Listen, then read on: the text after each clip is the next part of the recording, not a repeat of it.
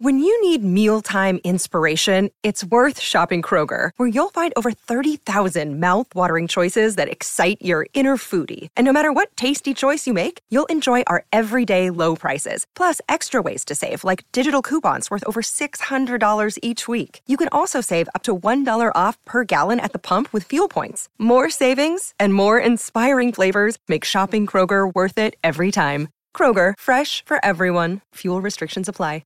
And joining us out of Japan is Dan Bowden. G'day, Dan. How you doing? Oh, no. Sorry, Ben's still talking to him. That's right. It's probably... What, you getting tips on the best sushi bars, Ben? Right. Okay, good. Dan, g'day, mate. Thanks for joining us. No problem, mate. How are you? Yeah, good, mate. How's Japan treating you? Yeah, not too bad, actually. Weather's starting to warm up, so pleasant place to be at the moment. Nice, mate. Nice. Now, we were just talking about the Crusaders-Brumbies game, and Marshy was very critical of Stephen Larkham as coach on the team that he named, really naming effectively a B team, if you like, for the Brumbies to take on a Crusaders team who were a bit undermanned and struggling with injuries. What was your take on the lineup that you saw? Yeah, I was pretty surprised, to be fair, as well. Pretty similar to Marshy. I wondered whether, did they have to rest a few players due to no some sort of rotation No, policy? there's none of that. Yeah, Marshy actually asked Stephen Larkham, off camera, and he said, no, none of that. So, yeah, I was really surprised. Look, I understand I'm all for giving people opportunities early part of the season, etc. But it just seemed an odd juncture of the season to do so. It seemed odd to do that, effectively throwing the towel in. And I know they're going to turn around and say, look, they've got the great depth and they're trying to give everyone an opportunity. But it just seemed the odd time. You know, if you're struggling to build momentum in a season, it seems like it's a difficult one to understand, really. Hey, Danny, mate, I really appreciate you joining us, and thank you so much. In fact, I messaged Ricardo and said you'd be the perfect guy. We so enjoy your thought process into the game and your analysis and everything you've got to offer. And equally, I kind of wanted to hit you with a decent question early doors as well. So, no offense, but I want to get your thoughts on the midfield. I certainly felt that Dallas McLeod and Braden Eno did a really good job against the Blues, and it actually surprised me. To be honest, because I thought we were lacking punch in that area. They teamed up again at the weekend, but I did say that I felt maybe there's an opportunity for Leicester in the midfield. Are you happy with the way that we're trending in that position at the moment in 12 and 13? Yeah, I am. I'm actually a really big fan, Marshy, of Dallas McLeod. I think he's got that physical presence that potentially we've lacked. So look, Davey Havili, when he plays in the midfield, is obviously a wonderful ball player. But Dallas just straightens the attack. He runs inside shoulders really well and checks defenders. But Braden Eno is a speed back, right? So he's always going to try and get to the outside. He's obviously a very good finisher. You're not wrong, though, mate, around Leicester. I thought what was very smart was the way, obviously, he's wearing jersey 11, but even when he scored that try off the little back peel off the line out, he was a down runner. So he's positioned and leaving from the midfield. So that's quite smart in the way that they're using him, obviously, to be the first up lead carrier. So, look, I don't mind persisting with the way it's going at the moment. I believe Jack Goodhue may be back soon, too, from his groin injury. So he'll obviously add another presence when he comes back. So when you're obviously coaching and you're doing very well, so let's throw you into the situation that you are Crusaders back coach. Like when you look at it and you go, okay, Sevu's out, Will Jordan's out. We're now having to play a first five at fullback.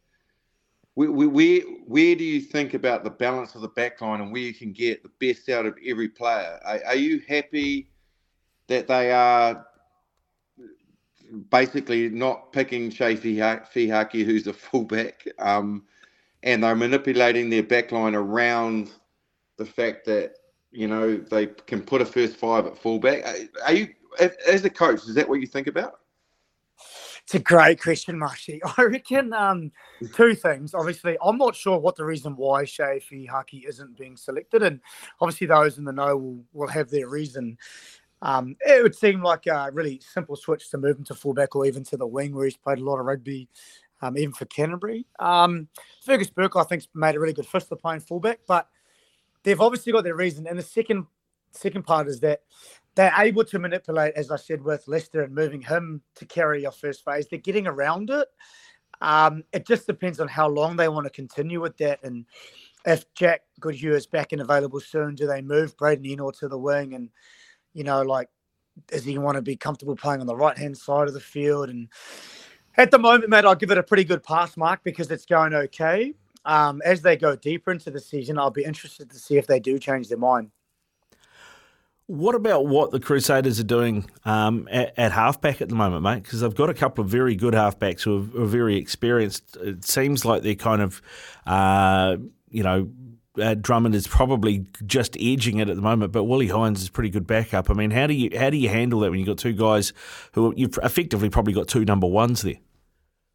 Oh, I think after Mitchell Drummond's had a very good career, and he's waited really patiently after Bryn Hall obviously has come over here actually to Yamaha, and probably deserves the fair crack. Look, we all know Willie Hines is a very good player and ended up playing test matches for England, but he's probably really comfortable in his own skin of the role that they're asking him to play, which is to come on and either change the tempo of the game or close the game out.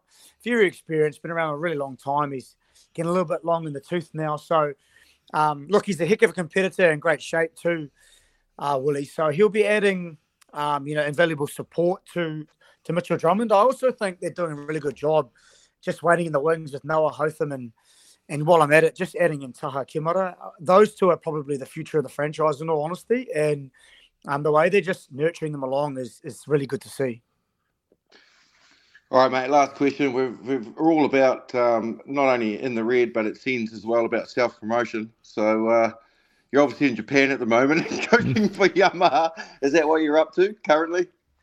Yeah, mate. I'm with Todd Blackadder, actually, the king of Christchurch. We're at Toshiba, so we've got a pretty handy side. We've picked up Richie Mwanga, which has been pretty well documented.